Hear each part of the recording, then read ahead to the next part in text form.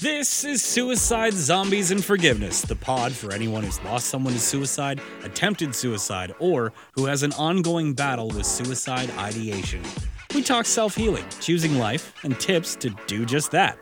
You and I both know life's a bit more complicated. Elaine's gonna give you the good, the bad, and the ugly. It's messy, it ain't all fun, it can hurt, and damn it, it's all we've got. Elaine says in every barn full of shit, there's gotta be a pony. It's Elaine with Suicide, Zombies, and Forgiveness. And I'm back today with a very cool dude. His name is Sean Dustin. I met him in Clubhouse. Now everybody's going, Clubhouse? Elaine, you're an Android girl. Yeah, wow.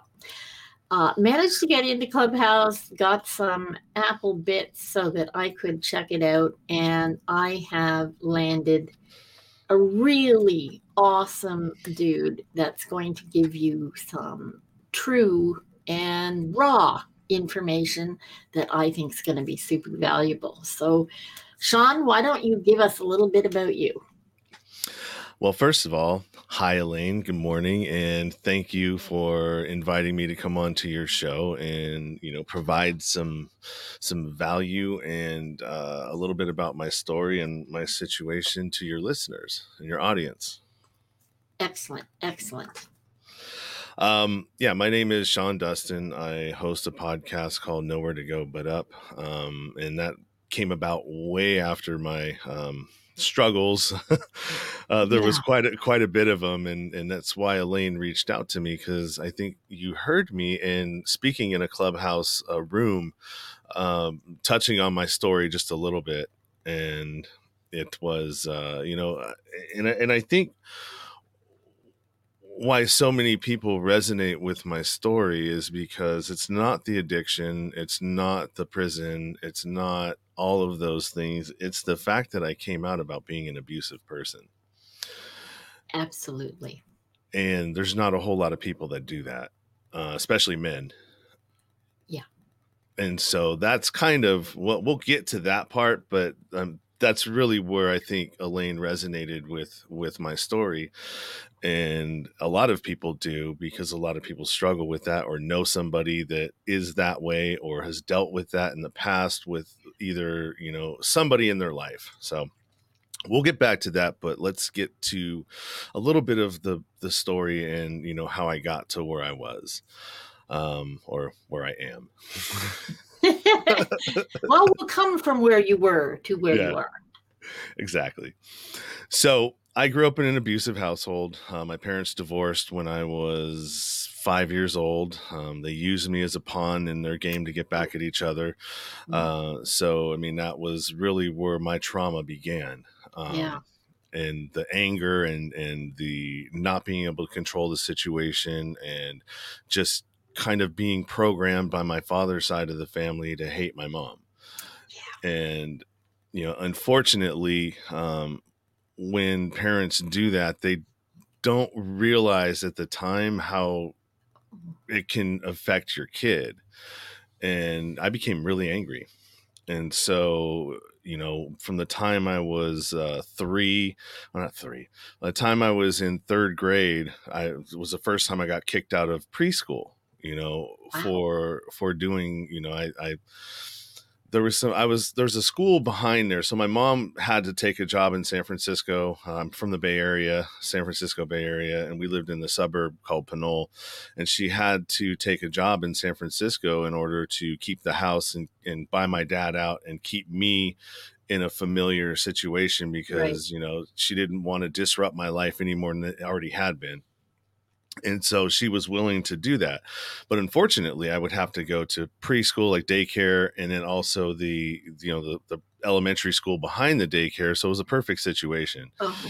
And so there were some kids walking behind the daycare from the field from school, and they were, talking, saying whatever. And I picked up a dirt clod and I threw it at him, and I didn't realize that it was actually a rock and dirt around it.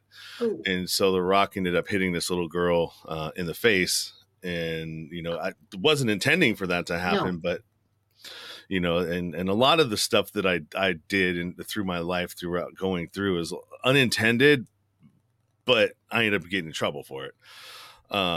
And so, yeah, that was the first time I got in trouble doing that. And then she had to have me got kicked out of there. And then she was forced to put me into the school that was closest to our house, which made me a latchkey kid. And I had to take, in third grade, I was taking myself to school and coming home and waiting for her to come home from work. She worked in the city, commuted. So sometimes she would get home at 6, and she worked for a tax firm. So during tax season, she wouldn't get home until 9 or 10 o'clock at night.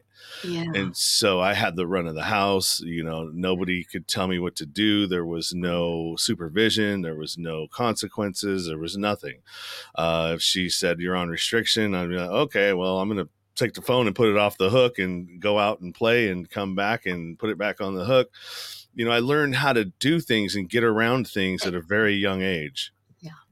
Yeah. And manipulate and all of those things. So, I mean, that lasted probably, I was in trouble constantly when I was a kid, right? Even in grade school, which this is where I learned to become. So when I was in the third grade and I went to this new school down the street from my house, I started getting a lot of attention from the older girls, because I was a decent looking kid, I guess. And so that's when I sort of learned, like, oh, I have this thing. Power. Yeah, I have this thing that these girls will give me attention and all this other stuff at a really young age. So that was a light bulb in my head. Mm-hmm. And I would use that to make myself feel good, right? Of course. And I could control that. And I can control that situation when everything else I couldn't control in my life. And so I used that, and that plays out really big later on in my life. But that's where it started. And so, I went through grade school, was a bully, would bully kids because I was angry. And that was the only way that I didn't know how to express my anger other than acting out on it. I ended up getting, I bullied the wrong person, and that person ended up beating me up. And and so that kind of stopped that sort of. It curbed it. It was really bad, but then that sort of curbed it and made it like, oh, okay, well, I probably shouldn't do that because I don't want to get beat up again. Yeah. And it was in front of a bunch of people too. Oh, okay. Well, I'm going to stop you there because there's something you said that's really kind of important. As kids, first of all, you had to have been a very bright kid to comprehend enough of what was going on that you turned to manipulation, because there's lots of different ways kids can go when they're not getting what they need. And by you bullying other kids, it was your anger, your lack of cohesion, specifically from your parents, that led to that. But I'll bet every time you got in trouble for bullying, your mom got called. And so that became your comfort zone of getting your mom's attention. Yeah, possibly. Because I was suspended quite a few times in school for doing that. I would actually, so to going back to the other school that I got, the third grade that I was in, the elementary school there, like I was so disruptive that they would put my desk was literally in the closet facing away from the other kids in the back. And so, I mean, that's really where I was. And then in fourth grade, there was another teacher that did sort of the same thing, but she wrapped my desk in corrugated paper. That corrugated stuff that is almost like a barrier around everybody. Yeah. And so I was like imprisoned in my and so like, there's just all of this thing that's just enforcing that I'm a bad person. Right. Yeah. Yeah. And so when you are what you think. Absolutely. Right? And so I just, okay, well, if that's what I am, then that's what I am. I might as well be it. And so, and then also too, like you said, probably I'm getting negative attention from my mom, because she's hardly ever there. She's working, and I mean, no, of no fault to her own. She No, was doing no. the best that she could with what she had, and I wasn't doing her any favors either by all of the acting out that I was doing. So fast forward to junior high, I ended up getting expelled from junior high in 7th grade. I had bought a butterfly knife from somebody at school for $15, and I was playing with it in class when the teacher, in between, he was outside waiting for kids to come in to start the class, and I'm playing with it. He comes in, I put it away, I miss my pocket, and it falls on the ground. Oh. Clank, clank, clank. And so he's like, "What is that?" And everybody's like, "Ooh." And so I ended up getting in trouble, getting expelled, moved to my dad's, and up in Sacramento, because my mom's like, "Well, it's your turn, you try." Yeah.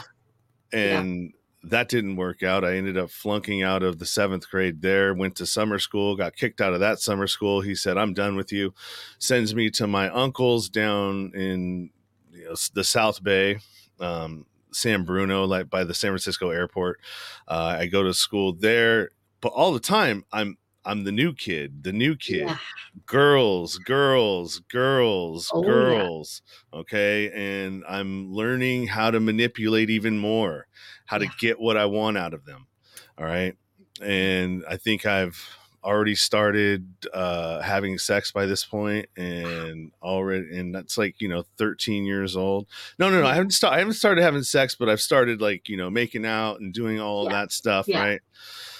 Haven't had sex yet. It was, so I ended up getting kicked out of that school too for fighting and some other stuff. Went back to my mom's, and I've managed to, so I flunked out of the 7th grade, but managed to get into the 8th grade when I went to my uncle's house. They put me up a grade. And then when I got kicked out of there, it was halfway through my 8th grade year. And then I went back to the school that I got kicked out of to begin with. They let me back in. My mom begged and pleaded them to let me in. Right. They did. Got suspended another 5 times, got 39 referrals, 30 plus referrals to the office. So I was just acting out constantly. Yeah. Right. By this point, I'm taking my mom's truck from the BART station, and joyriding it around, and then taking it back. All of these things that kids shouldn't be thinking about. Like, I figured out how to find her key. Well, I found her key because there's no supervision when I'm there, right? And so, just like the first time I tried marijuana was, she took my Walkman away from me and hid it. And when she was gone, I ransacked her room and found it. And I found some marijuana too, and I've never did it before. And this was probably when I was in the 4th or 5th grade. I tried this. I saw that there was a bong and it had that charring on it, right? And so I figured, well, maybe you put it in there and you light it. And so I tried it. I did it. I jumped on my skateboard and I rode straight down this hill that I would never ride down, and all the way to the bottom, because we lived on an incline hill, right? And that was sort of my, like, wow, this is a super, like, it takes all my fear away. Yeah. All right. So that was the first time I did that. Anyways, so back to going to this other school. They let me back in. And then halfway, I'd been suspended all those times and referrals and everything else. I had, they called me in 3 weeks before school was out and said, "You know what? Go home. We're not suspending you. We just don't want you here. And so go home. We're going to socially promote you to the 9th grade. I had straight F's. And so there I go. I had, I didn't care. It was like, 3 weeks of no supervision. To you, it was a gift. Yeah, right. But still reinforcing that I'm this bad person. Yeah, absolutely. And so that I did that. And in that summer, before I went into the 9th grade, I had sex for the first time. And I'd stolen my mom's car. I never got caught for it, hardly ever. I think she found out like one time, but I had been doing it like like she would go to sleep, she would go to the bar, come home, and when she started snoring, I knew that she had been drinking and that she wouldn't be able to hear anything. So I would go open up the garage door, creak, creak, creak, creak, creak, creak, creak, and then back the truck out because it was a stick shift. Yeah. And it was like a little Toyota pickup, and back it, roll it down the hill and coast it. Yep, coast it down to the next cul-de-sac and then start it up and go. And then when I would come home, I would hit like 60 and then turn it off and coast right into the driveway and do all that, right? So these are the kind of things that I'm doing and learning at a young age. Well, one thing there, okay, again, that takes such ingenuity. It's so sad that your school time was wasted because you're obviously incredibly bright. To get all of that, during all that time, were your parents still fighting about? I mean, after, like, I used to go to my dad's every other weekend until I started getting older. And once I left there, we kind of stopped sort of seeing each other regularly. And then another incident happened where I don't know how old I was. I don't know what period that was, but I remember, and this is girls too. All right. There was a girl that I liked up there. And so I figured out, I took the bus, I took the Greyhound, figured out how to take the Greyhound and went up to where she was, took the bus to his house. He wasn't there. I hopped the fence and I knew how to get in because I'd lived there, right? Yeah. The neighbor spotted me and called him on the phone. Ooh. Little did I know that my grandmother was on her deathbed in the hospital. He had to come up here. He had to come up to get me, and she died on the way as we were on our way back. And so he blamed me, which he should have. I mean, I was the reason, but I had no idea that was. Whoa. No. You were still a child, and all of what happened, all of what you did was based on how you were treated, what the reactions were to what you did. So it was not your fault. It was not his fault. It was how it had to be. Yeah. So don't take that on. Well, I mean, I'm not really taking it on. It's just that's how it played out, and that's how he perceived it, and that's how he treated me afterwards because of it. So, I mean, it was like whatever. And so that where I was now is in my freshman the summer leading up to my freshman year. So I ended up sleeping with this girl. Didn't know that she had a boyfriend. He was a gang member. Oh. And I get a call right before we're supposed to go to school. Maybe we'd already started school. He leaves a message on the answering machine, which is a tape, right? Yeah. Yep. And so I take that tape to school the very next day because I'm I'm like a chameleon. I can hang out with all of the different groups, right? I went from everywhere. I was friends with everyone. And I went to my gang member friends and I go, hey, listen to this. And they go, what? Let's go. Let's go get him. Yeah. And I'm like, okay, manipulation. Yeah. Right? Yeah. And so we end up, at lunchtime, we go down to the other campus of the other school in the next town over. And by the time we get there, there's 3 carloads of guys. And I didn't know that was going to happen. I mean, I just wanted a couple of people to come with me to confront the dude. And the next thing you know, there's all these guys. We start walking down to the convenience store because they have an open campus. So we walk to the convenience store that everyone goes to. And I see her and him walking up. She darts. He probably should have done the same, but he didn't. Yeah. He continued to walk towards us, and we surround him in a circle. And he starts reaching in his pocket, and before he even can get anything out, somebody comes from behind me and hits him, and then he ends up getting pinballed between between the circle, and then he makes his way up to the convenience store and gets met there with somebody else, gets hit a couple more times. They pick him up and they throw him onto the counter, drag him across, knock everything off the counter. He finally gets a hold of his knife and he slashes my friend across the face. Oh my God. And so all of this is on camera too. Of course. But I was nowhere. I'd never touched the guy. I never did anything. Right. But I ended up getting charged. That was my first time, my first incident with the law. I got charged for inciting a riot. Inciting, yeah. And so that's where the law enters my life. I get put on probation. And then the following year, my sophomore year, is when I get introduced to methamphetamine, which was crank at that time. Yeah. And so I start using that, and that's a whole nother story. What ends up happening there is that I violate my probation, end up going to juvenile hall, get in trouble again after I get out, because I was just staying up all the time. I wouldn't go to sleep, and I was just chasing, trying to find this drug, running away, just like out of control. Yeah.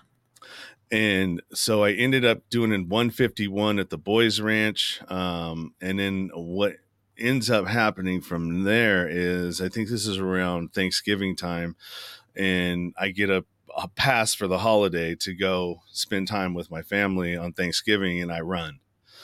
And I take money out of my grandmother's wallet, and I go to the BART station, take BART, and have somebody pick me up at a BART station near where I grew up. BART is like the L for like the L in Chicago, right? The elevated train. Yes. Similar. And so I stay gone, disappeared for about 3 or 4 days, and finally turned myself back in, finish out my time. And I got more time added to me because they considered that an escape. Yeah. And so it added another year to my sentence, get back out, start still end up screwing up, didn't change anything. And finally they give me an option to where it's like, you either do 9 months in juvenile hall or you're going to go to a drug rehab, and for 6 months. And I'm like, okay, well, that's co-ed, right? And I'm like, all right, well, I'll go there, because I could probably survive a hell of a lot better there. And I was raised by women too. So you got to understand that that's sort of like, even today, I'm more compatible with women than I am with men. I have men friends, but I'm more comfortable around women. Yeah. And so, go figure. I don't know why. Maybe it's because I found them easy to use. I don't know. And so, I ended up going there. And what they don't tell you about a residential treatment center is that it's not based on time. It's based on progress. Yeah. And so my 6 months turned into 16. Wow. And so that took me into like when I was 18 years old. I was manipulating my whole way through there. I would do things like we were allowed $7 a week. We were allowed 7 cigarettes a day. I talked to one of the Emancipation House guys to buy me packs of cigarettes, and I was selling them for $1 a piece to the clients that were there. So, I mean, I was literally taking all of their money. Yeah. And so that's one thing I was doing. I found a way to get into the kitchen and sweet talk the Maria. Oh, Maria. I would go in there and I would sweet talk my way into helping her cook, and everybody there was eating something, that was on the menu, and I'd come out with hash browns and an omelet and all this stuff and sit right in the middle of everybody. So they'd have to look at me eating the better stuff. Yeah. And so, there it is again. Play. Power, right? I'm figuring out how I can have power over people and make them think certain ways. Yep. Finally, I ended up, and I also took one of the girls out of there and got on BART, used the money that I'd made, got us on the BART train and the bus. And I had this camp above my house because we lived in the hills. So there was a tent up there. There was a sleeping bag, and there was all this other stuff that I'd had up there. And I took her up there and had my way. And, you know, when I was done, walked down when Mom got home and said, "Hey, I'm here. You can take us back now." Oh, wow. Wow. So, I mean, sex was a motivator for me. All right. Sounds like it. And I used it quite a bit to my advantage when I could. And there it goes again, manipulation. You know, people in my mind were not people. People were assets, and people were means to an end for me. Yes. And I get what I need from you, and when you don't serve me anymore, I throw you away. And it gets a lot worse as I get older. Yeah, but let me stop right there, because that again is like so important. Because I think as a child, that's what you felt your parents did. So in order for you to, you know, make your way through life, well, then you just use them up and spit them out too. You modeled what you knew. Yeah, I never looked at it like that. Good point. Sorry to interrupt you there. No. You shed some light on something I never looked at. Good. So I go back, and at this point, I'm like, all right, well, I'm never going to get out of this place unless I start doing what they want me to do, which is getting real, buying into the program, you know, crying, you know, feeling remorse for what I did, all of those things that show that you're progressing and your behavior starting to change. And so I bought in and I started excelling quite a bit. I ended up, you know, I got my GED, and I'm like, I don't want that. I want my diploma. So I went and got my diploma, wrote some essays, and got a few scholarships from my writing. I ended up was doing outreach work to high school kids and telling my story. And then, like, I was their poster child, right? Yeah. Literally, because I'm doing all of these amazing things and like getting letters back from the students and like, man, you really, you know, all that stuff. And so they asked me to make a speech at this, the airport Hilton. There was like 500 legislators and educators at a conference there. And so I that was the first speaking engagement that I ever had, which when I was 18. And so, I mean, I was on my way up, right? Ended up getting a job at a professional theater company building sets for them. So that was my first job that I had. I went to the Emancipation House. I didn't go back to my mom's. And from there, I graduated from that and then moved to my brother's, who I didn't realize is now my sister.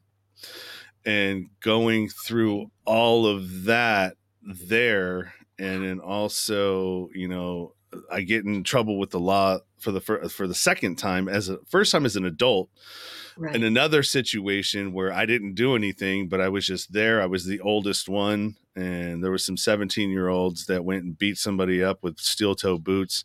And I was the driver, but I didn't know that was going to happen, but it ended up happening. They ran into the car and said, "Hey, let's go." And I'm like, what? And so we go, and the cops come, and I go to jail, get my car impounded, which my mom had co-signed for, right? Because I'm still using her, you know, I need a car, I need all this stuff. And there's a lot of other things that I didn't even involve in this, where she, you know, paid for an Outward Bound program for me. I ran that truck into the house at one point, trying to teach somebody how to drive because we'd done some other stupid stuff. And so, like, I cost this woman so much money growing up. And so, yeah, we're at, we're at the rehab. So I ended up moving from there. I couldn't deal with it any longer. I was like, you know, I told her I was going to kill her because I didn't understand. It was just really weird for me. And this was before it was even accepted, right? Yeah. And so I moved back to my mom's. I have a girlfriend at this point, and I met her through and she's broken too. I was amazing at finding broken women. Let's find lids that fit. Ah, that's a good one. Not mine. That's someone my son calls the holistic missile. That's one of her gems. Okay. So here is where it really starts getting interesting. So I move back to my mom's. Me and my friend who I used to do meth with or crank with decide, well, let's get out of here. Let's go move somewhere else. Let's move up to Sacramento. I have money saved up from the job that I had. I quit that job. And we move up to Sacramento, get an apartment, get a job, and we're doing okay. And the neighbors downstairs do crank, and we find it again. Oh no. And so we're off and running. The girlfriend comes up, says she needs a car. She's got, $3,000 on a down payment. Can you co-sign for me? And I'm like, sure, why not? And so I co-signed for this car for her. But sometimes they'll let you go off the lot with a car, even though it's not financed. Yeah. And we couldn't get it financed in anything, and they had to call it back. Oh. I go down and pick it up and drop it off. They put the money, they put the check in my name, and I spent all of her money. Of course you did. And that forced her to have to come and live with me now, because that was going to be money that she was going to get a place with down there. Right. Yeah. So now there's another thing, I don't know if I did it on purpose or I don't think it was meant to be like that, but it just happened that way. Too tempting. Yeah. And so she ended up coming and living with me, and that was my first serious relationship. We ended up having a falling out with my friend over drugs and girls and, all this other stuff. Cause his girlfriend used to like hanging out with me. We weren't doing anything, but we just got along really well.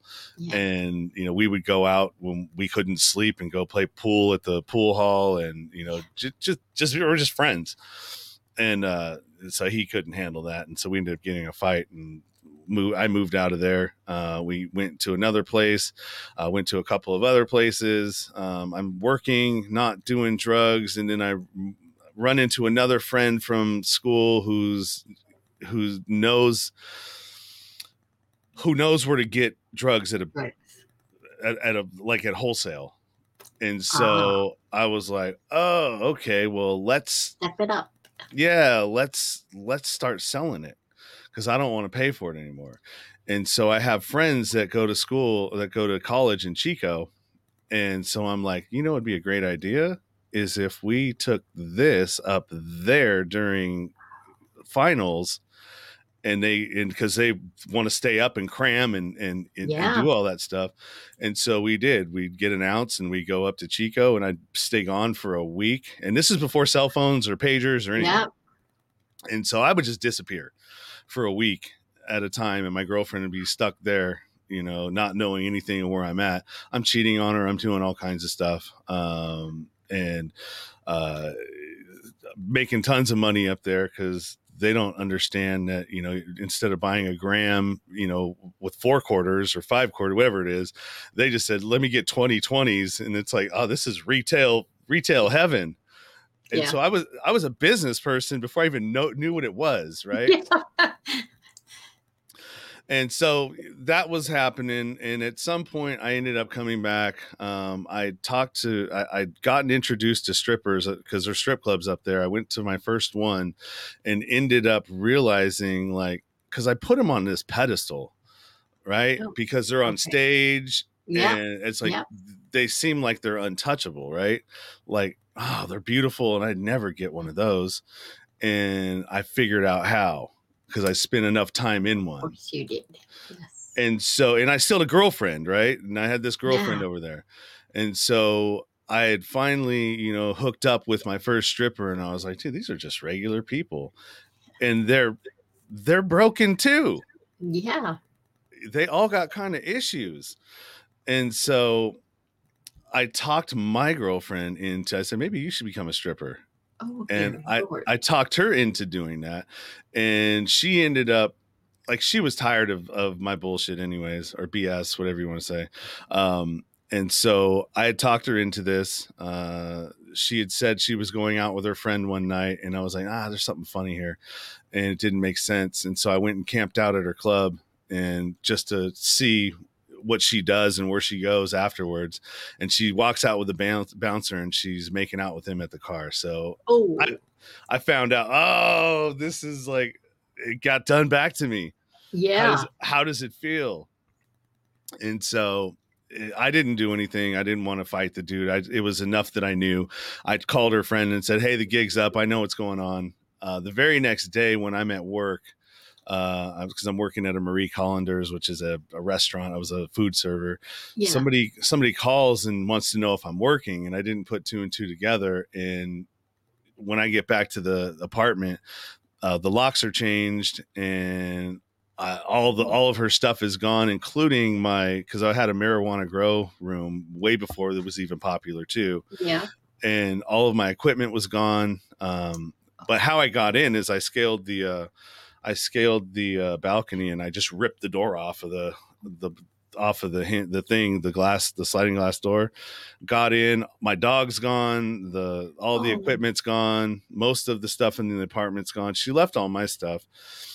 So I had cleaned out everything of mine, and what was left of hers, she had like a couple of bags of clothes. And so I threw them all on the floor, and I bleached everything, all the carpets. And then as soon as I walked out the door, we were on a second floor. I busted the 50-gallon fish tank and flooded out that. It flooded the downstairs apartment too. Yeah. Yeah. And nothing was in my name. And so, and I was also friends with the manager, and she was this cool chick. And so, there's women again, figuring out how to sweet talk my way into this. She knew exactly what happened. She knew what I did. And she was like, well, nobody else knows. So, I'll rent you another apartment. And so I had my mom co-sign for me again for this, and got me another apartment. And then at this point is where I really started learning how to sell drugs. I remember this was a really pivotal moment. I had gotten some money, because at this point, when I was living there, I was doing 3 jobs. I was working as a fitness trainer in the mornings. I was working at a restaurant in the afternoon and the evening, so I get my food there. And then I was a bouncer at a nightclub at night. And so I was able to exercise, eat, and party and get my women. And so that lasted for about 3 months, and then I burned out. Yeah. I quit all of them. Sorry. Oh, no, it's all right. Just keep going. Yeah. No worries, man. And so, I stopped doing that. And then my friend at the time, his girlfriend was a stripper, or his ex-girlfriend was a stripper. And he goes, in my roommate at the time, because I needed to bring in a roommate to help with pay the bills when I stopped working for these places. Yeah. And I was starting to dabble in selling drugs again. But what he had offered is, he's like, we were all sitting down and we're like, damn, we need to make some money, or we're going to lose this place and all this other stuff. And so he came up with this idea, and he was like, well, my ex has cash at her place. Oh. And she has this quick can that's a false quick can, right? The false thing where you can put money in. Yeah. So we come up with this plan that, none of them have money. And it's like, all right, well, how are we going to get into this place, right? Because and we don't know how much money's in there at all. And I'm like, all right, well, I'll buy the lockpick set. Ryan, well, you're going to be the one that actually goes in and does it, and because that's your part. And he's the one, and the other guy is the one who brought it to us. So now we all have equal parts that we play in it, right? And so he comes back, he does it. We open up the quick can, and there's like $20,000 in there. Oh. And so we split it 3 ways. which is, what is that? 7 times 3 is 21. So it's like six and change. Yeah.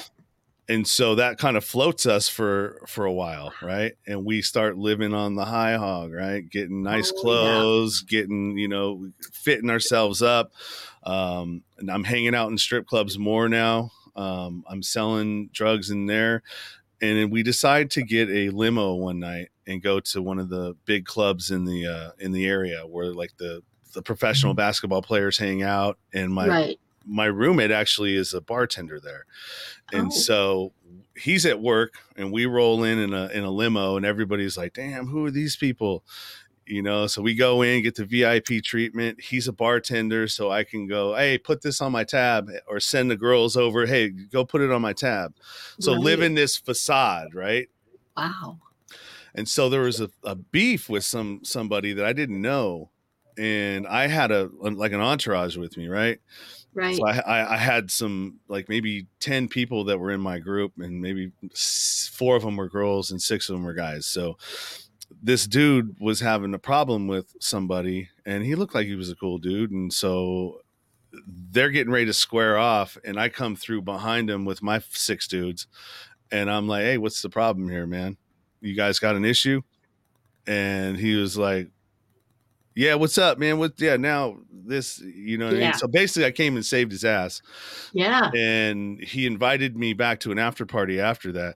And then me and this dude. So guys, it doesn't happen often. And they call it a bromance. Yep. Right. And it only happens a few times in a guy's life where you connect with another man in a way that like you're inseparable. Yep. And that was me and this dude. And so I started selling coke for him. I started selling all this stuff for him and getting really involved in the game. And at one point, and there's a whole bunch of other stuff that goes along with this, but just for time's sake, we're going to skip through that. I end up learning a whole lot and moving around a whole bunch. I'm using women even more, figuring out, because I was like having after hours at my house all the time. Right. I moved from that apartment into a townhouse because I needed a bigger space to be able to host people for these after parties. Right. And so more manipulation, more women, more sex, more drugs, more all of that. And at some point I end up with this one stripper and end up in a relationship with her. And I get her pregnant, and we had to go. And then I ran across somebody in a where it was going to be. I had an issue with someone where it was going to either be next time we saw each other, he was going to wind up dead or I was.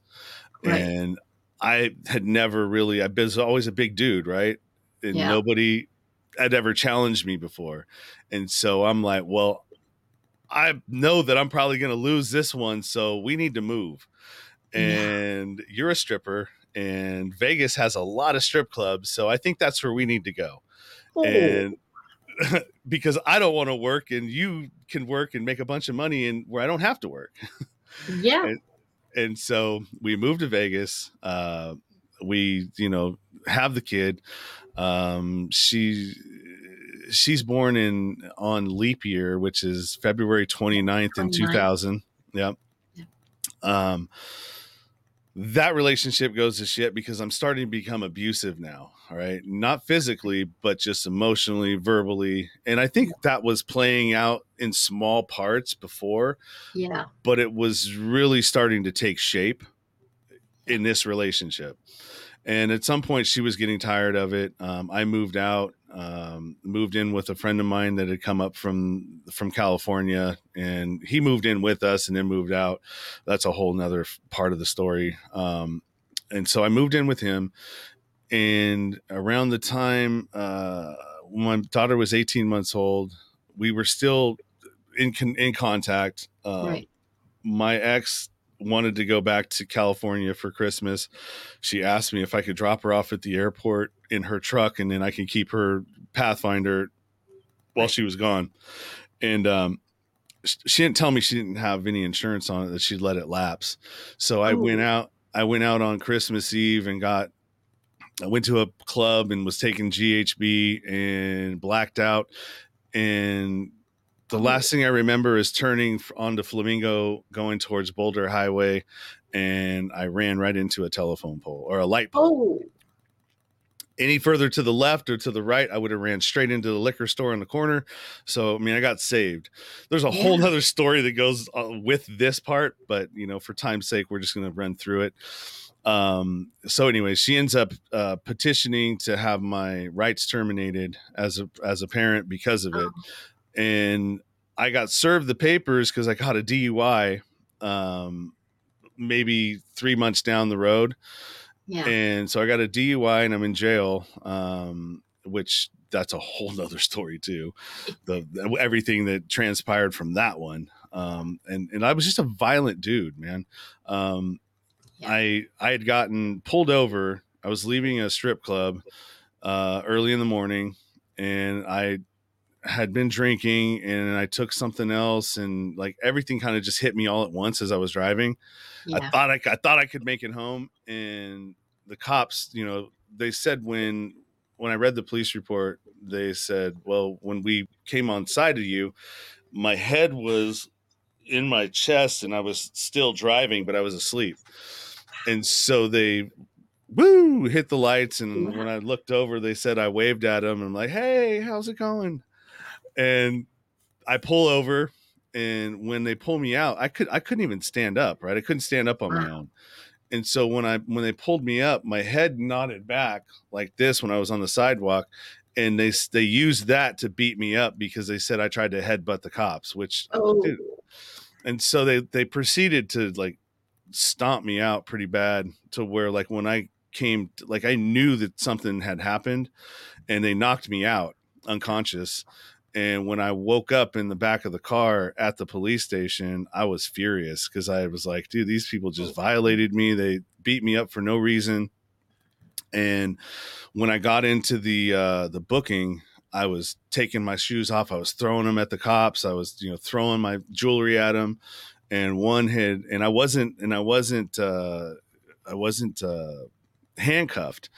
And so, and it was a portable building. So it wasn't concrete. It had that floor that had a little bit of give to it. yeah. And so when a cop started walking by, I just lunged at him and went to hit him. And, I got dropped and slammed on my head and ended up in the hospital. Well, I woke up in the hospital because they had to go and make sure that they didn't do any serious damage. Yeah.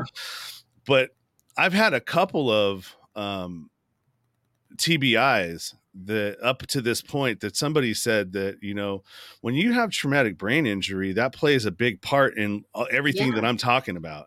Absolutely. And I didn't realize that until I was telling my story and somebody picked it out. They're like, whoa, wait a minute. What you're explaining sounds a lot like TBI. Yeah. And the behavior that comes after that. Yeah. And I'm like, maybe I'll think about it. And so anyways, I wake up in the hospital, and I get in trouble. I get served the papers to, that my rights are being terminated.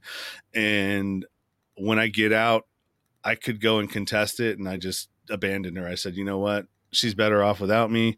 And I'm going to get out of paying child support. So good on me. But I had moved to Phoenix. I took a job in Phoenix, and I figured, well, if I do a geographical, things are going to change, right? Yeah. Stayed drunk the whole time because I was grieving the loss of, or what I did to my daughter, because I did spend 18 months with her. Yeah.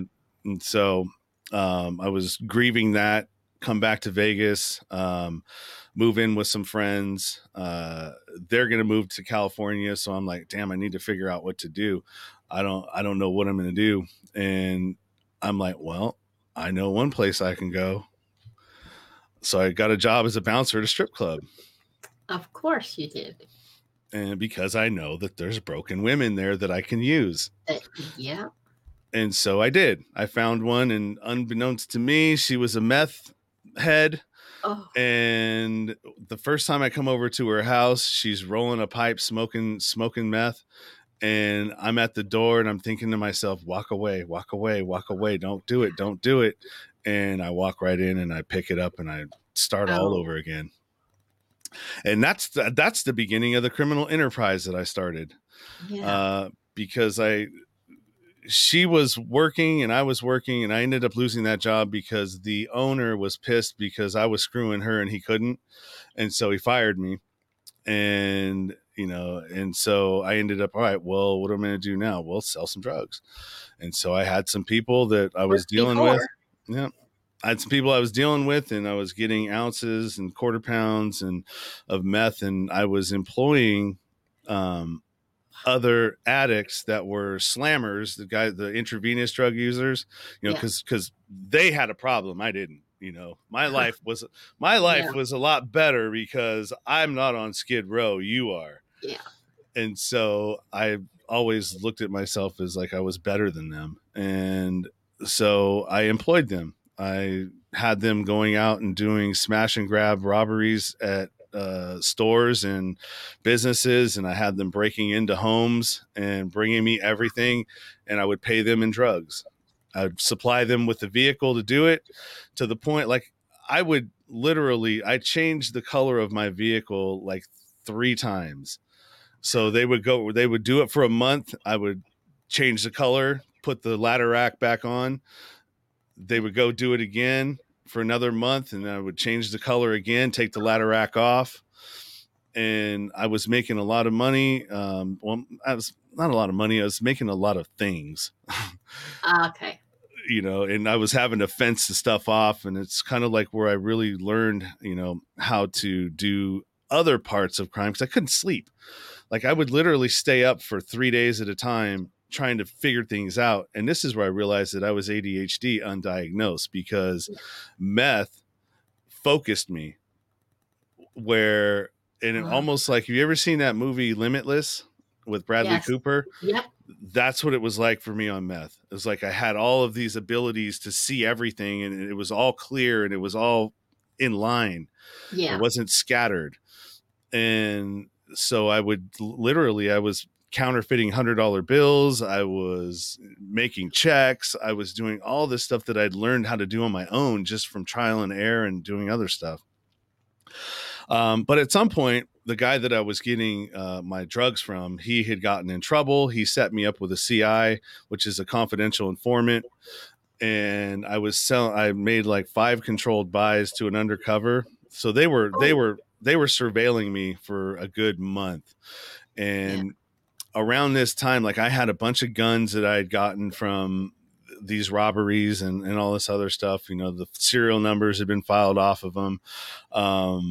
And so I was like, there came a point where I was like, man, you know what? I feel like my time is up. I feel like something's going to happen. That sixth sense started kicking in. Even though I was jacked up on drugs all the time, I still felt like something wasn't right. And so I got rid of most of the guns. I didn't get rid of all the stuff, but I got rid of the things that would get me in the most trouble. Yeah. And so one night, probably a week later, I would say a week or two later, it was probably about 3:00 in the morning. I'm working on $100 bill. I got a friend with me in the back room. My girlfriend and her friend are asleep in our room. The TV and the stereo are on hella loud in the living room. There's like 39 speakers, 40 speakers from hooked up, like a tweaker would do.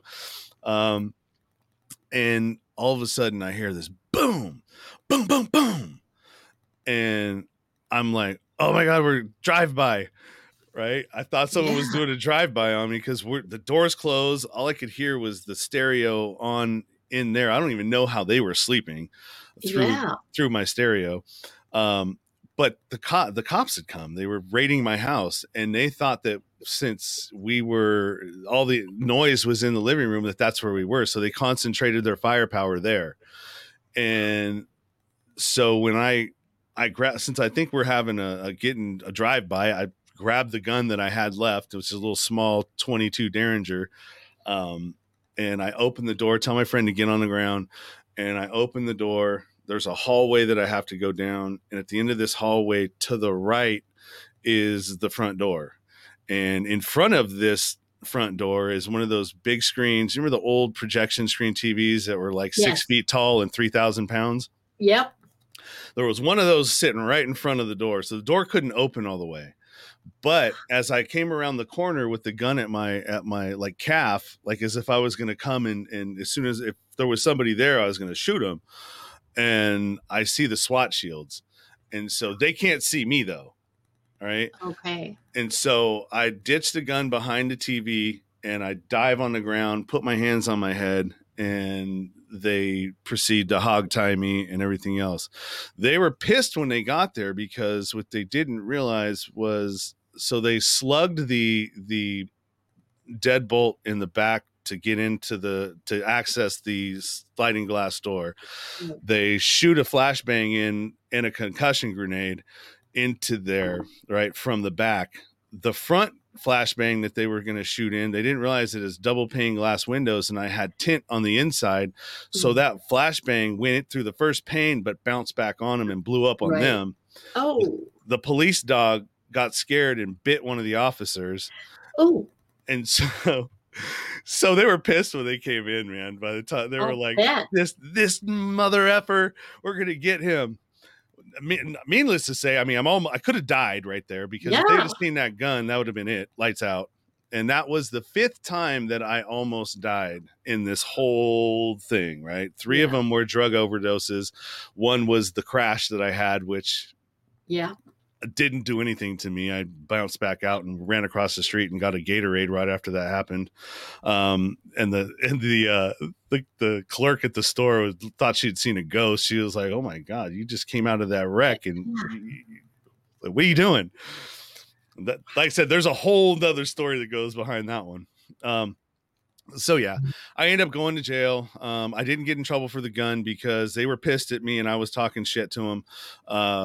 And so they picked me up while I was hogtied, 2 of them, and then they rammed my head into the TV and pushed the TV up over the gun, and they never found it.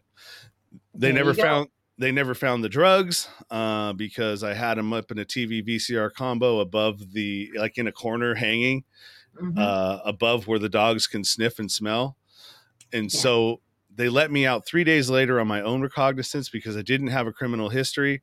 So I came right back, looked to see if I had my money and my drugs. I had them, was able to liquidate, move the whole operation somewhere else. And this time I stopped selling drugs, but I started doing fraud. And there's a whole nother part to this story where I go on a crime spree and get taxed by a dude who says he's the Hells Angels when I get back.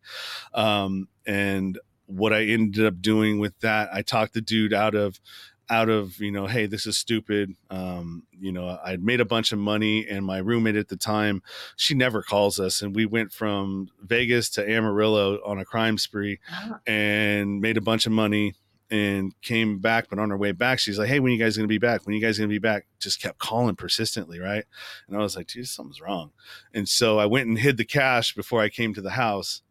And when we get there, we start smoking some meth, and there's 2 guys there, and her friend, our roommate's friend, was trying to make bones with the Hells Angels. So he was trying to get recognized. Right. And so he set me up, and this guy comes in, he pulls his gun out and he has it on his lap. And I'm like, "Hey man, put that away." And he's like, "No, you don't understand what's going on. Get on the floor." And they separate me and my girlfriend, and our stories match up. And I was like, almost like, "Dude, are you sure you're a Hells Angels or not a cop?" Yeah. And so anyways, I was like, "Well, dude, you're stupid, because if you want to do," and here's the manipulation, even in that instant, right? Yeah. I knew what I needed to do to get him the F out of that house. Right. And so I'm like, "Look, this is stupid what you're doing. All you're going to get is a Cannondale, a nice bike, and maybe some fireworks that we brought back from New Mexico. And if you were smart, you would work with me instead of doing this.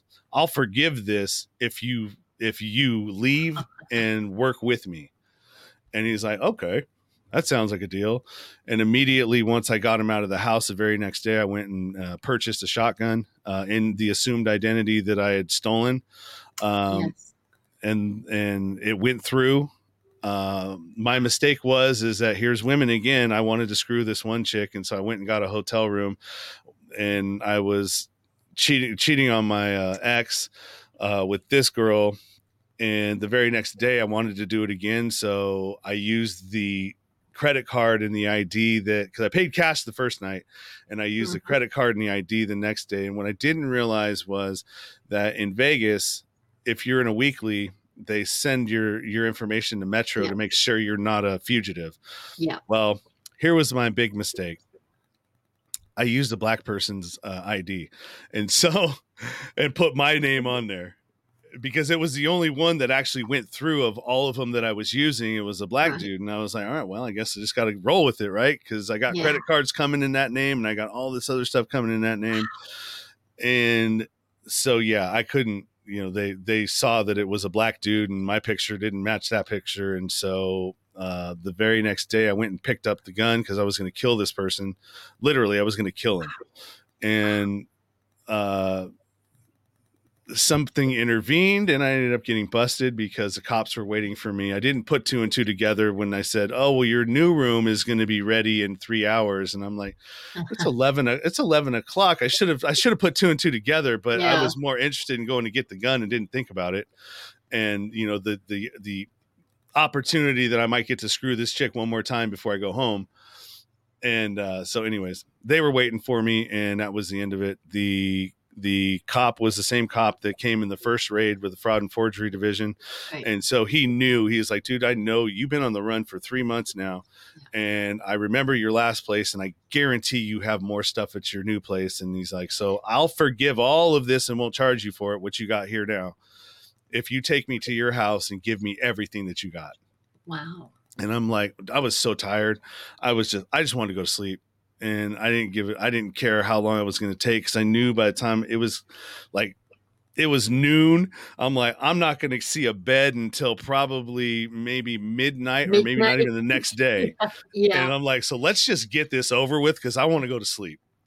And so I took him to the house, gave him all my stuff. He didn't care about the drugs that my girlfriend had there and all over the place. They just wanted the fraud and forgery stuff. Like I was making Social Security cards.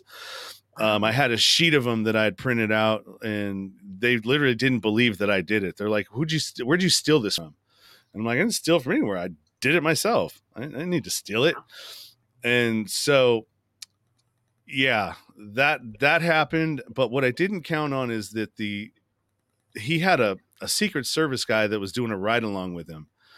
And so he picked up all the federal charges, which was the gun.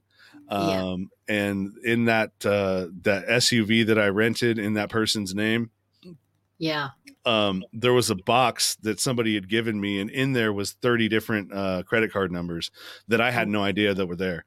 So they charged me 30 counts of access device, and I'm already on the run, so I'm not getting out of jail, right? No. And so I'm bartering with my federal or my state stuff. And I'm realizing that because I'm smart, right? I'm in the law library and I'm reading up, on, the process and all this other stuff. And so they need to, on that one, it's a drug charge. So I got five counts of trafficking a controlled substance. I knew that if I waived my rights to a speedy trial, that their backlog for testing the drugs was so far behind that I could beat it. And if they don't have the drugs, then they have to dismiss the case. And so I did that. I just said, do you want to waive your rights to a speedy trial? And I said, absolutely not. I want to go to trial. You got 60 days to bring your A game, and I'll see you then. And I used the public defender. And this is where I realized that the public defender and the DA work together. It's not, they're not there to help you. They are there to help convict you and get you through the system as quickly as quickly as possible. So they keep that conviction rate up and they keep that federal money coming in. Right. And so I caught him in a lie. it was my trial date, and we're set to go. And they're like, well, we're going to have to push it for a week because I'm going to be on vacation on that day. So they were trying to buy themselves some more time to get the drugs. Yeah. And so I was like, no, I can test this. This is not what I'm agreeing to. And at that point, I'm like, you know what? And it wasn't then. The dumb public defender called me on the day he was supposed to be on vacation. Oh. And I'm like, hey, aren't you supposed to be on vacation? He was like, oh, well, and I'm like, you're fired. And I hung up on him. And I called my mom, and I'm like, hey, Mom, I didn't want to have to call you, but they're trying to string me up for 2 to 15 years on a first felony. Yeah. Yeah. And I caught these people trying to hang me out to dry. And I need you to come down here and get me a lawyer. And so she did. And I ended up getting a 15 to 60 month sentence, which they actually wanted to give me. It was recommended that I get a 12 to 36, but the judge was pissed. She was pissed that I knew, like, I was playing him. Yeah. You know what I mean? And I caught him.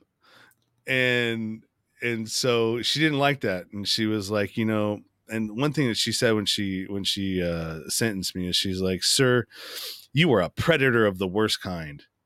You're like, you preyed on people that had an issue and acting like you have an issue. Oh, no, I do have an issue. I just knew how to manipulate. How to manipulate. But the issue is that the drugs made me a super criminal. Yeah. Because it focused me. Right. Whereas all these other people couldn't, you know, they can't function with it. They're like, you know, running around making messes everywhere and not finishing anything. And so she goes, I'm going to go beyond the recommended time, and I'm giving you 15 to 60 months. And that's it. And it was supposed to be running concurrent to my federal sentence, and they made it to where it wasn't. Like she fudged something and made it to where I had to go do my state time first. And then they released me to do my federal time, where I was supposed to go do my federal time, and the state was supposed to run concurrent. And so she did something and screwed me on that one. But whatever. I mean, it was only 18 months, and I paroled out, and then I went and did my federal time, got out in 2004, went back to my mom's, had PTSD from the entire experience because I'd been jumped a couple times while I was there. I'd had to, I'm a big dude. So I had to, you know, tune some people up, you know, child molesters and stuff like that, because if I didn't, then I would have ended up getting beat up. Yeah. So I had to decompress for that. You know, I stayed drunk for about 6 months when I got out, to the point where I had DTs and I was drinking a fifth of alcohol a day. And finally I just like, you know what, dude, snap out of it. You can't do this. And I stopped cold turkey and went through the withdrawal symptoms in my room in my mom's house, shut the door, and just got over it and stopped. And then I started doing okay, but I ended up getting with a woman and marrying her, and married for the wrong reasons. I knew that I wasn't done going down the road subconsciously, because my thinking was, well, the girl that I was with that I kept from going to prison, because I took all the blame for everything, right? Even to the point to how I had the room set up and everything else. Like, I'm the only one that had keys to the locks on the doors, and nobody else did. And so when I said, no, this is all mine, they don't have any access to any of this stuff, it was provable. They didn't. Yeah. And so they let them off. And I took the blame for everything, and she ended up screwing me over and stealing all my shit, and never putting money on my books or anything, right? And so I was like, well, that's not going to happen again. And the reason why is I'm going to marry somebody. And if I go back to jail, because somehow in my mind, I don't think that I was done. And I knew that I wasn't done, even though I was trying to convince myself that I was. You know, I ended up getting married to her for the wrong reasons. I met her in AA as I'm trying to kick the alcohol, right? Which you're not supposed to do. I was just going to say that's a no-no. I understand that is a no-no. Yeah, that's called 13th stepping, and you're not allowed to do it, or you shouldn't do it. And there's only 12 steps in the alcohol in the 12-step program, and that 13th step is when you get a newcomer and you start a relationship with them. Yeah. So anyways, I end up getting a job with my union that I'm still with as an apprentice. But 2008 hit, and the financial crisis. I stopped working. Everybody actually stopped working. Most people did, I mean. And so I had $450 a week coming in from unemployment, which, you know, was a maximum amount. I had tons of time on my hands. My girlfriend was going to work every day. So I was like, started venturing around to people that I used to know. And I found crank again. I found meth again. Of course you did. And I started meeting up with other people in other areas. And I'm like, I could just start my shop all over again. And so I started doing check fraud again. I started making IDs again. I started, and I was like, all right, well, I started hooking up with these other folks. And I'm like, you know what? I went AWOL for my marriage. I just disappeared. I left. And I didn't answer my phone. I got new phones, and nobody could find me. My mom couldn't find me. My wife couldn't find me, and I was gone. Yeah. And so for 3 months, I was doing check fraud and, you know, screwing any girl that I could, you know, using women, doing the same thing this was my space, right? Yeah. This was my familiar area. Your comfort zone. Right. I knew how to operate here. Yeah. And so I recreated it. Yeah. And, you know, finally, then I knew that there was this other kind of fraud out there from doing, you know, the limited credit card fraud that I was doing in, you know, on that one crime spree that I did where I made a bunch of money. So I was like, all right, well, I know that you can buy the plastic. I know that you can get that has the encarded, the thing on the back, the mag stripe, to the card printers where you can print the bank logo and everything else on it, to the, you know, all the things that you can do. I know that's available out there, and I want to do it. And so I hooked up with my buddy who I was friends with before I left to go to Vegas, reconnected with him and started, you know, hey dude, this is what I want to do. Can you assist me or figure out who I know, you know, people. Yeah. And he knew the right person. And here goes this is my second bromance, because me and this dude clicked like nobody's business, man, to the point like where all the people he'd been dealing with were like, who is this dude that's just coming in and listening to, like, you're taking orders from him and you're the dude. Right. Yeah. But we just got along really well. And, you know, I was, you know, like, I'm a loyal person, man. Like, especially if you do me right, yeah, I'm going to do everything I can to do right by you. Yeah. You know, maybe not women, or maybe not people that I figure as a mark. Right. Yeah. But to people that teach me something and bring me in and add value to whatever it is that I'm trying to do, I'm going to reward that with loyalty, you know, because that's all I got right at this point. Yeah. And so he teaches me how to do everything. Teaches me how to get the dumps from Russia, how to pay for it in Bitcoin, even to the point to where we knew how to get people's social security numbers, because, you know, we would get all of these numbers and then I would go and get the social security numbers for them, because when you go to check their account balances, that's what they ask for, is the last four to prove that it's you. Of course. And so we had balances on a spreadsheet of all the cards that we had in what were active, right? And we were doing this on a massive scale too. If we would have gotten in trouble for it, we probably would have got RICO'd for it. And so, like, we had a place where we were pressing everything out and making the cards, and then we had another place where we were, you know, getting all the information. So right. If one place got busted, we didn't lose everything. And that lasted for a while until he decided he wanted to try and change and go with the girlfriend that, you know, that he was in love with. And, you know, he was really above, like she was way out of his league, but for whatever reason, I don't know, he was trying to salvage that, and I ended up having to go back to the relationship that I abandoned because I got nowhere else to go now, right? And I'm on federal supervised release while I'm doing all of this, right? And I had done a violation and went to a 90-day treatment center. And since he had a bit fictitious business, I was able to say, hey, I got a job.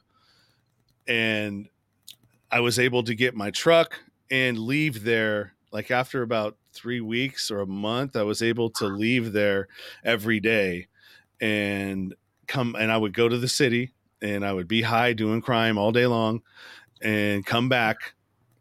And I ended up taking some GHB 9 days before I was supposed to get out. I'd kept this up, right? Yeah. And almost pull it off. And I screw up and I take some GHB, I pass out and I miss curfew. And I come back and like I'm jacked up. I'm really high and I'm like telling, hey, I make up this stupid story, so outlandish. And when I get there, they're like, all right, well, you got to take a drug test. Well, I had synthetic urine because I carry it on me all the time. And so I pissed dirt. Well, I was super dedicated because when I would steal somebody's identity, I would know everything about you from your phone number, your date of birth, your social security number, your address, your phone, everything about you to your ID number. And this will play a part a little bit later because in 2010 I got arrested. And so I go back and I piss clean. But they're like, dude, there's something funky about this. Yeah. We're kicking you out because we're tired of your manipulation, first of all, and you running around here doing whatever you want, manipulating, running my own program, doing whatever I want. And, I'm a toxic person. Right. And that plays out even later. But I mean, this whole time I'm just becoming this super toxic individual full of myself. My ego is fucking like almost like super narcissistic. Yeah. Right. But the thing that saved me from being a complete narcissist is I had empathy. I didn't lose that. So when I wasn't high and I would think about the things that I'd done, I'd feel bad, and so that was my saving grace with that. Absolutely. And so my PO was like, screw this. I'm violating you again. You're going to go do 90 days in a contract facility, which is basically a jail. And, what else ended up happening, man? There was some other stuff that ended up happening in between. But so I got 6 weeks, so I got to turn myself in. I'm with my ex. I have nowhere else to go. Right. So she takes me back in after I get kicked out of this thing. I try to convince everybody that, I don't know what the problem was. It was their fault. Yeah, it's their fault. This and that.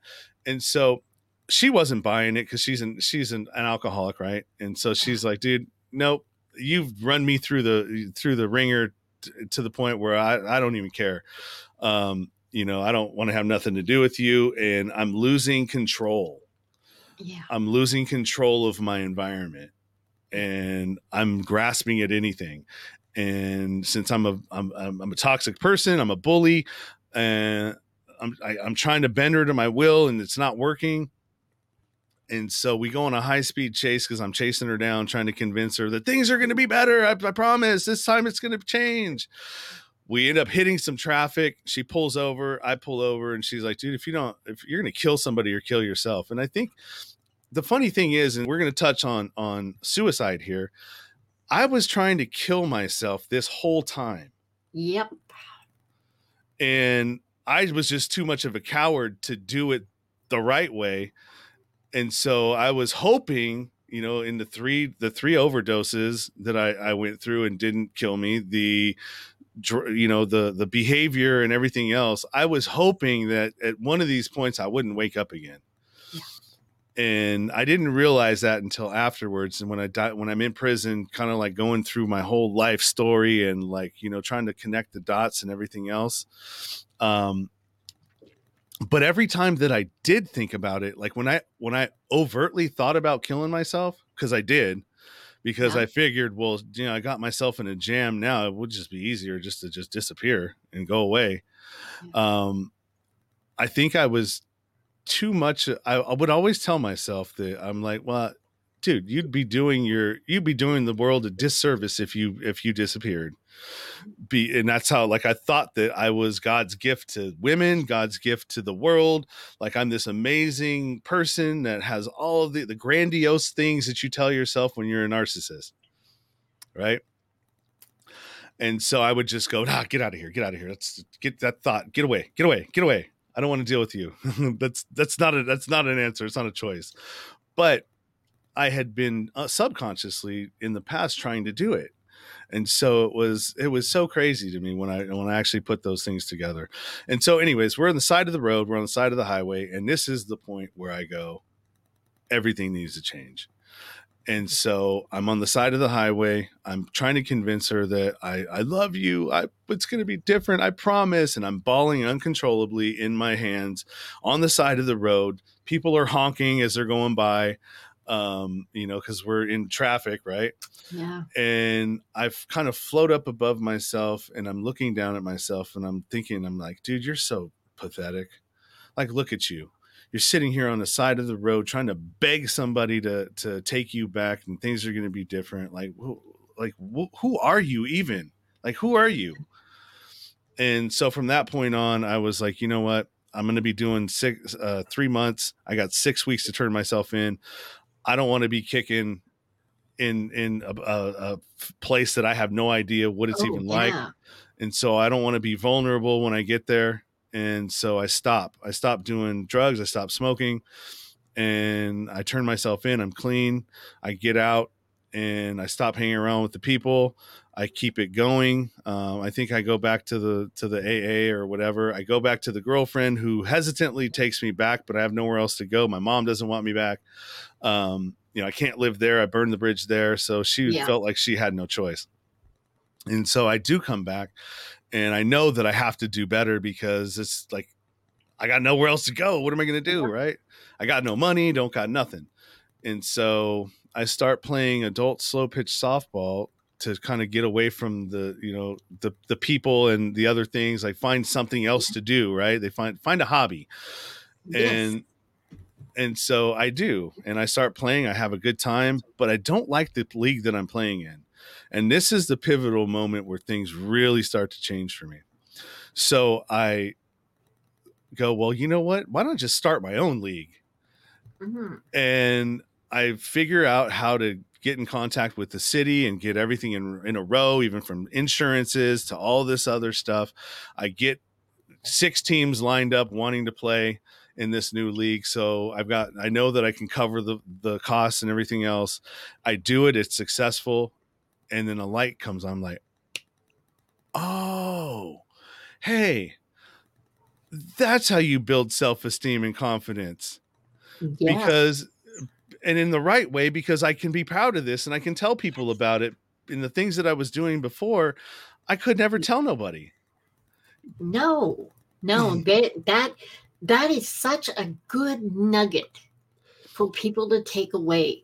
When you're doing something that you can share with other people without fear of reprisal or jail or death, then that is definitely the road to your salvation. And I just want to take a moment here to say it's incredible how A, resilient you are, but B, in terms of you talking about being a narcissist and going through all of the bullying and the manipulation and what have you, I think you need to celebrate the fact that you took all that and completely turned it around. No, thank you. You're welcome. I didn't have a choice. Well, I did have a choice. I could have not But there's other things that played into this. So from there, I was like, oh, okay, well, if I can do this, let me try this. And Yeah. so I tried something else, and I was successful at that. And I'm like, all right, well, I'm going to get on the rowing team now in my union. And then from there, it opened up doors to where I was the sergeant at arms at the union. And then I became a trustee, and then I was on the executive board for 2 years, which are all elected positions, right? Yeah. And so I'm just leveling up. I ended up getting a job when I finished my apprenticeship. I went from being an apprentice to a journeyman, and 3 months out of apprenticeship school, I get hired as a superintendent, which is the highest you can go. Wow. But what I didn't realize is in 2010, I stopped using meth. But the substances are gone, but the behaviors are still there. And you have to be able to work on your behaviors in order to change, or else you're just a dry drunk, right? Yeah. You know, that guy that's not drinking, but he's still an asshole. Yeah, absolutely. That was well put. Okay. So that was me, right? Even though I wasn't doing a lot of the things, I went to prison. Prison didn't do anything for me. It just made me look good on the outside, which helped my manipulation even more when I got out, because now I look like this amazing body and everything else. But the toxic person is still there. Yeah. All right. And so this was really kind of the beginning of, like, you know, I did that. I ended up, so in softball, I would always try to fight people, right? Because the anger was just coming out and all over the place. Yeah. And so I was doing that. I ended up with an injury and got hooked on opiates for another 7 years, right? Which I stopped doing 6 months prior to me starting my podcast, which it'll be 2 years in May of this year. All right. So I had to, if I was going to be talking about any of this kind of stuff, right, I had to stop doing all of that, because how am I going to be authentic and transparent if I'm still using pills and I'm still, you know, whatever it is. So, and in between this too, I started listening to podcasts probably 3 years prior to even me starting one. Right. And I'm listening to Joe Rogan, and I'm listening to all the people that like Sam Harris, Jordan Peterson, and all of these amazing people. And my mindset starts to slowly veer a different way, because I'm hearing this in my earbuds every day for 14 hours sometimes. And it's nothing, I'm not listening to anything else but this. And so it starts to change my mindset to where I don't want to be a piece of shit anymore, where, like, you know, maybe I shouldn't do this. Maybe I shouldn't do that. And I can't explain it, but that's what happened. And so Joe Rogan always says, hey, you should start a podcast when he's talking to his guests. Well, I mean, I thought he was talking to me. I'm like, yes, I should. That's why he's so good. Yeah, I should start a podcast, and that's what I'm going to do. And so I did.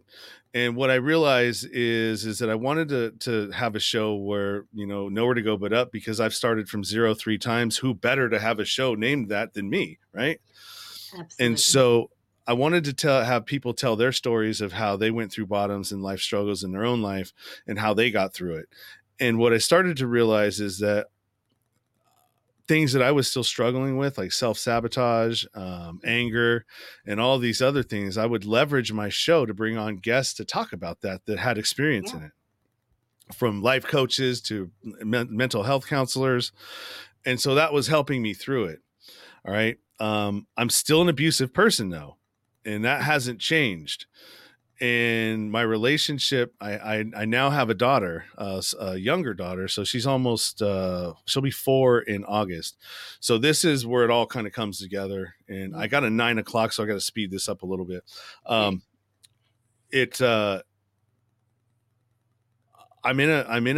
a rage.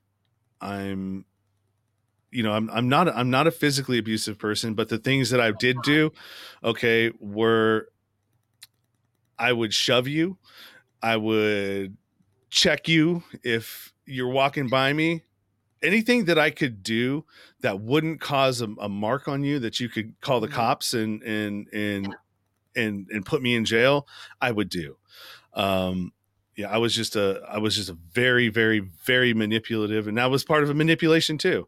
I'm bending you Absolutely. to my will. If you're not going to do what when I ask you to do, if you're not going to do what I tell you to do, then I'm going to make you do it in any way that I possibly can. Yeah. Meaning, if I can't beat you up with my hands, then I'm going to beat you up with my words.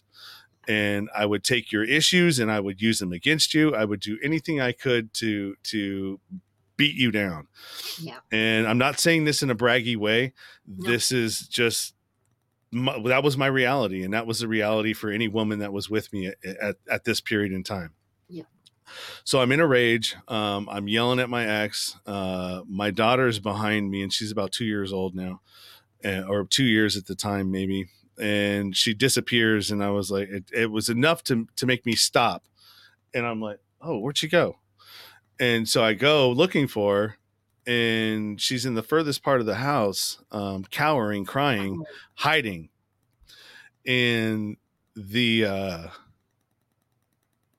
thing that went through my head at that point was, I wonder if this is what I was doing when my parents were fighting.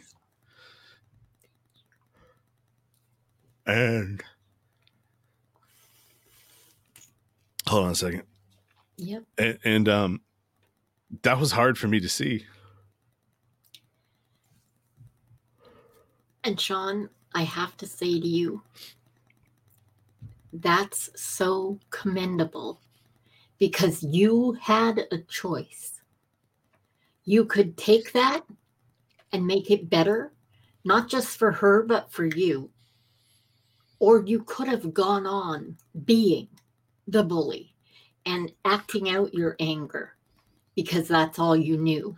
And the fact that you stepped up and did that for her and for yourself speaks to what a wonderful core you had through all of that.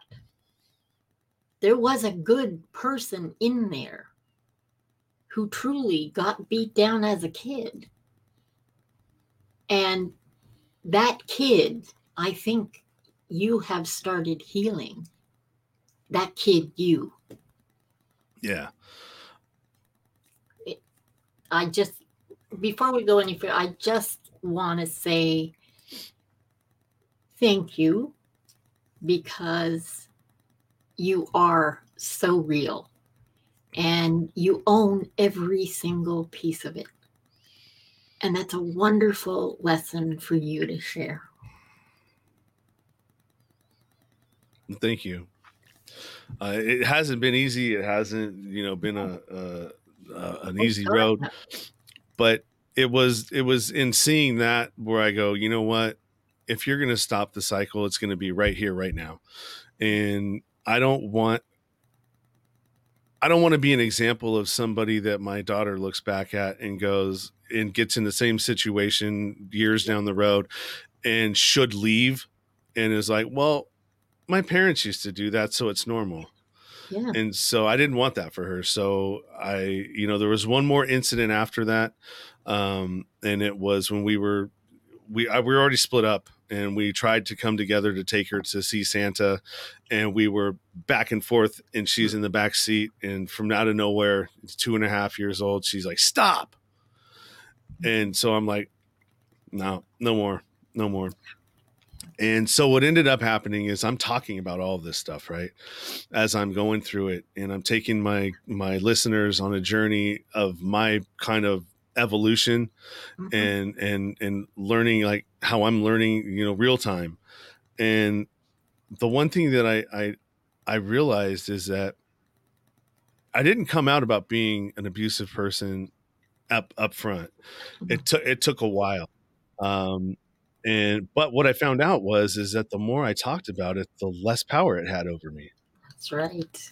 And that I was like, oh, okay. So if I just keep it in the forefront, then I'm aware of it, and the self-awareness starts kicking in. And as the feelings and the triggers start coming up, I'm identifying them. And if I don't, I still know that it's there. And so, like, the best example I can use is, like, 2 months ago, I had a road rage incident where it wasn't bad, but it was still like one of those things where I'm like, damn it, I thought it was gone. And Yeah. it popped back up again. And but I was like, all right, well, don't beat yourself up. What was going on at the time?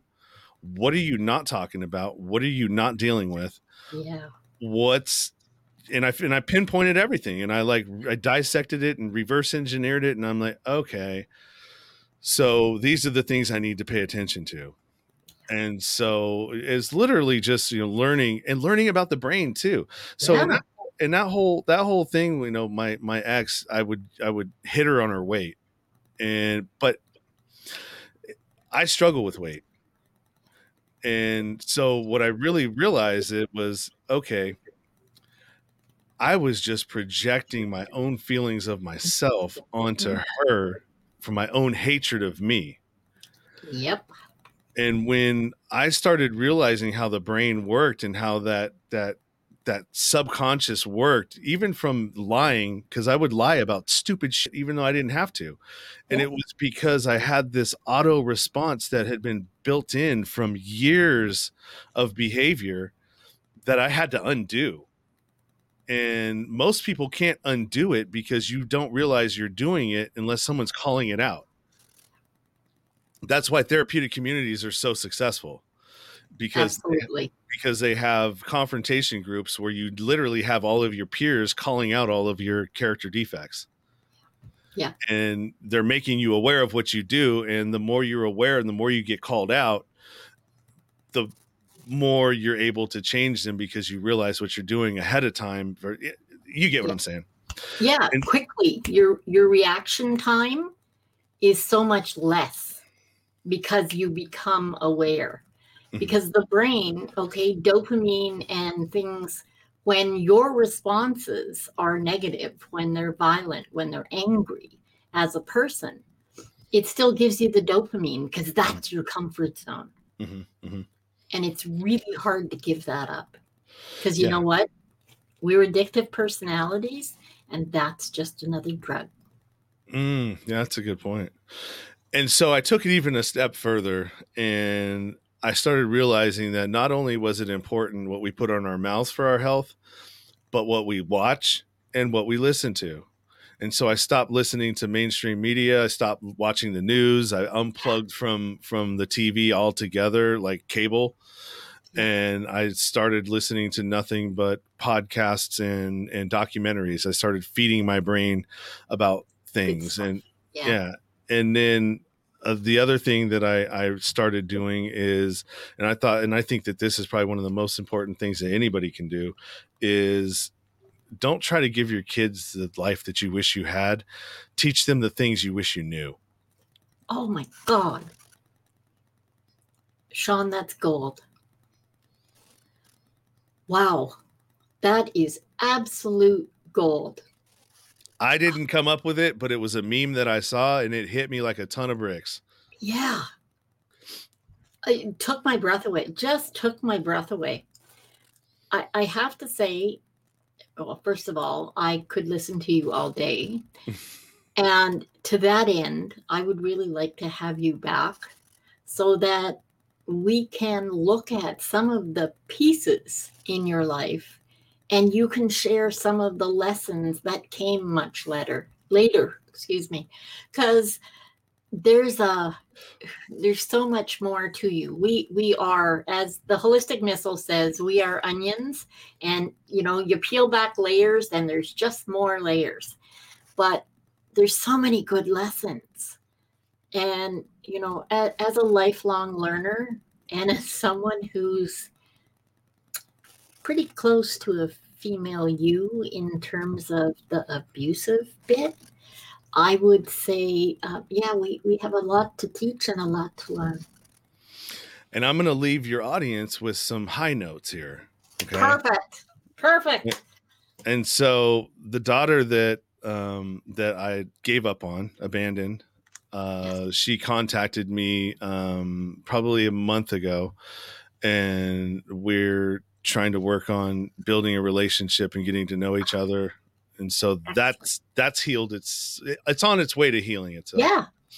I was able to start a nonprofit organization called it's Nowhere to Go But Up Inc. is what it's under, but it's going to be called the Nowhere to Go But Up Project. And that is going to be centered on building a housing facility for transitional age youth males 18 to 24, specifically, who are coming out of incarceration and re-entering society, or as a alternative to sentencing, to try to teach them all of the things that I learned and how to become a whole person holistically, how to create content, how to podcast, because podcasting is the one thing that gave me my voice back when I didn't think I had one anymore, and gave me that confidence to be able to reach out and talk to people that I would never, ever think about being able to talk to before. And to, I just got invited and will be going down to a huge show to tell my story in Florida at the end of the month. And they've got like 400,000 subscribers on YouTube. So that's really going to be helpful in pushing my message out and, getting, further things that I want to do, which is like becoming a speaker and talking to other people and, business owners on how to change your mind shift, your mindset, and how to not be an abusive person, because business owners are abusive people. It's not all of them, but a lot of them do, because you have to use your, you think you have to use people in order to get them to do things for you, and especially your employees. What they don't really understand is that the rising tide raises all ships. So you want to teach your employees to be just as good as you, in the hopes that they'll stick around. And if you treat them right, they will. Not only that, if you hire people that are smarter or as smart as you are, those are the people that will help you lift yourself as well. Yeah, for sure. A book's coming. I need to do one of those and all that stuff. I mean, everything is kind of like working itself out. And I think it's wonderful that you're doing it as you're doing it, because that real time, real learning can be so valuable, even more so than, coming along behind and saying, well, that was then, this is now, this is what I learned back then. You're still offering up what it is you're learning as you go. Mm-hmm, mm-hmm. And that's raw and real, and to me, the very best way that other people can learn what you're offering. I don't want to know your highlights. I want to know your lowlights. Yeah. Because all of the magic is there. Absolutely. It isn't in, your highlight reel on Instagram of, all of your achievements. That's not where the magic is. The magic is in the struggle. It absolutely is. And I have a friend who also says that you must have failabrations, because that's what helps you go forward. And if you're going to fail forward. Absolutely. Absolutely. Fast and forward. Exactly. Yeah. Well, for now, because we'll do it again, I want to say thank you ever so much, Sean. You have been an amazing guest. All our information about Sean Destin and how to contact him, etc., will be in the show notes. So make sure you take a look at those as well. Thank you very much, Sean. Thank you to the audience. And as I like to say all the time to everybody, make the very best of your today, every day. I want you to choose life, and I want you to keep breathing. See you next time. Bye. Bye.